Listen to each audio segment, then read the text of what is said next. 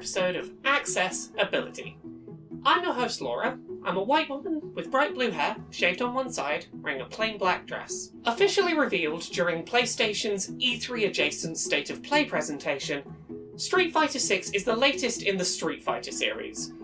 The game looks set to be another 1v1 fighting game with hyper-realistic character designs, this time accented with big paint splash style effects for certain high-impact attacks.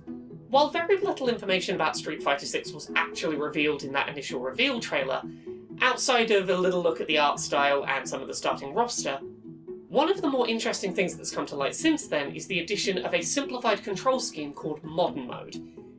This is designed for players who struggle with things like quarter circle inputs and long combo strings, and instead has something a lot more akin to a Super Smash Bros. Style of inputs.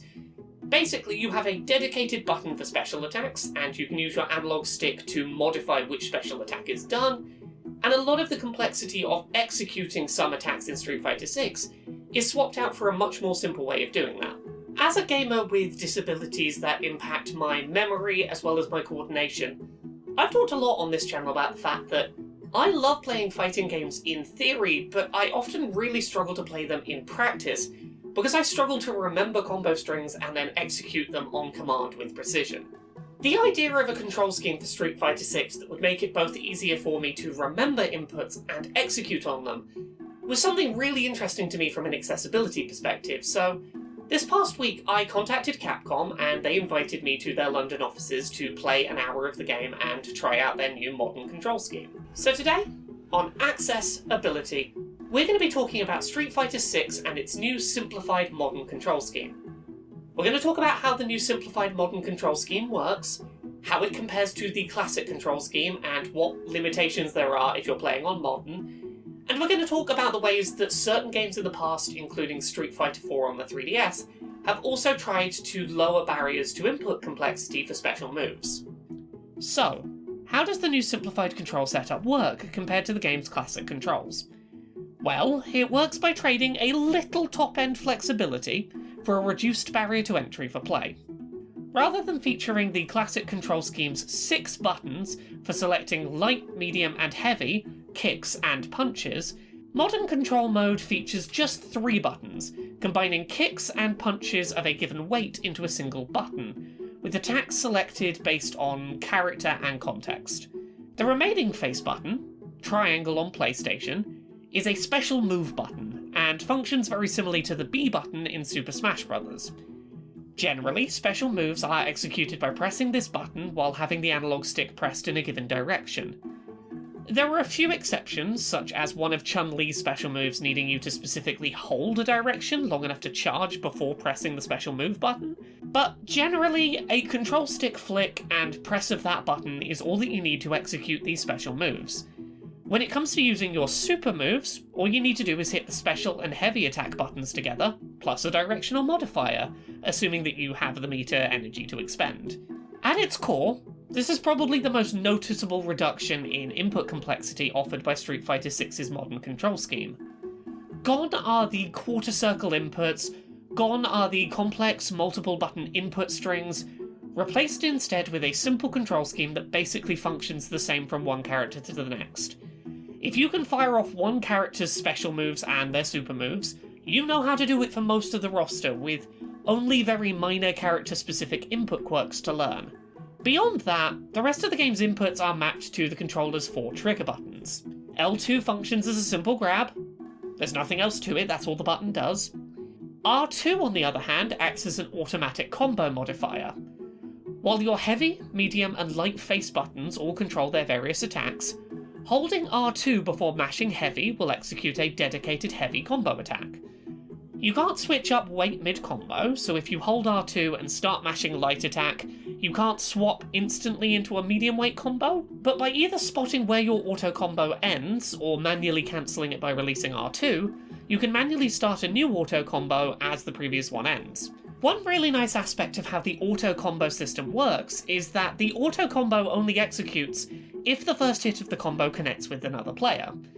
That means that if you attempt an R2 auto combo and your first attack misses, you'll have an opening to back away or swap to a defensive stance, rather than being committed into the next attack of the combo that didn't connect.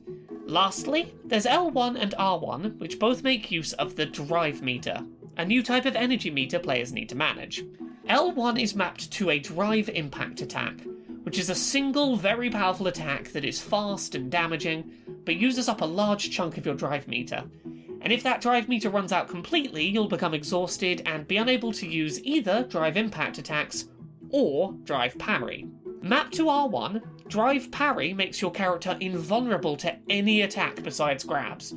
You can hold the button down to be invulnerable to non-grab attacks for as long as you like, but it does slowly consume drive meter to use. However, anytime you use drive parry to block an enemy attack, your drive meter will refill, which is the main way to keep the gauge topped up.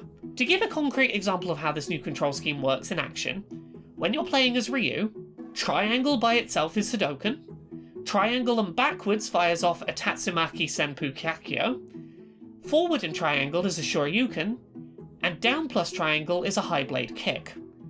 For super moves, a neutral or forward triangle plus heavy is a Shinku Hadouken, backwards and super is a Shin Hashigeki, and down super is a Shin Shoryuken. And basically that's it. In modern mode, you simply have a light, medium, and heavy attack button, a combo modifier, a special button that is modified by analog stick directions, a 2-button simultaneous press for supers, a grab, a drive impact attack, and a held parry. No more complicated combos or inputs required. So, having had an hour to play the game, what are this new control scheme's pros and cons? Well, as a gamer with dyspraxia and ADHD, I genuinely found this the most accessible, playable Street Fighter game I've played in years. The new simplified input scheme didn't require me to remember character-specific combo strings and execute them with precise fine motor controlled hand movements in the heat of the moment. I generally struggle both with remembering fighting game combos and getting my hands to reliably execute them outside of training environments, but with this new control scheme I felt much more in control while playing. I've previously talked on this channel about the fact that the Super Smash Bros. Series is the only fighting game series I've ever really been able to hold my own in vaguely competitively, and a lot of what works about Smash Bros. Carries over to make Street Fighter 6 feel really approachable. As someone who knows fighting game theory and strategy pretty well, and is largely held back by my own inability to execute on inputs mechanically, I was able to hold my own against an opponent using a fighting stick and traditional control mode pretty well, and never felt like, in a casual competitive context, I was missing out on aspects of the game. Now, on paper, it is important to note that there are some aspects of the game I was technically missing out on. For each of the 4 characters I played as during my hour with the game, each was missing approximately 2 to 3 moves off of their special move list to accommodate for the simplified control scheme. I didn't have access to absolutely every special attack using these controls, and I didn't have full control over my basic combo strings, but for me, that slight loss of a few combat options was a well worthwhile trade. I am under no illusions that modern controls will put me on an even footing with tournament-level players taking advantage of classic controls to get a few extra options out of combat. But for regular play against average players, I felt a lot less like I was frantically button mashing, and a lot more like I was making calculated choices about which moves to use in combat. I may not have been playing with the full suite of moves, but every move I used was deliberate and reliably executed when I needed to, and that meant I was able to have a lot more fun and play a lot more competitively than I would have done otherwise. Sure, a top-end professional player will have an advantage against a simplified modern control player, if only because with fewer moves at their disposal, there are fewer moves that the top-end classic player has to be prepared to counter, and because, at least in the current demo build, your opponent is told which control scheme you're using. But for casual matches with friends, Modern Controls really impressively holds its own. This is not the Street Fighter series' first attempt at introducing methods of offering easier access to special moves.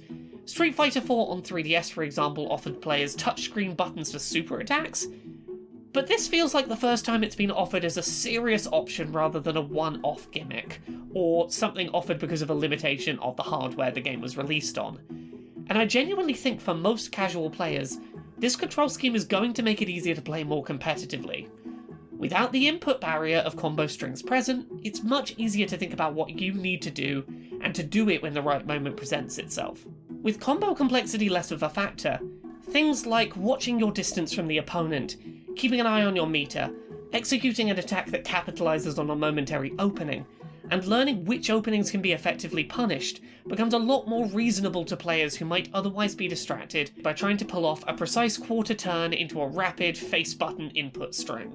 Having now played an hour of Street Fighter 6, I'm feeling really positive about the game's modern control scheme.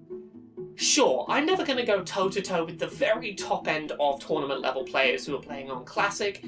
I know that I'm trading a little bit of range of what I can do as a character for this increased simplicity of inputs, but for me that's really worth it.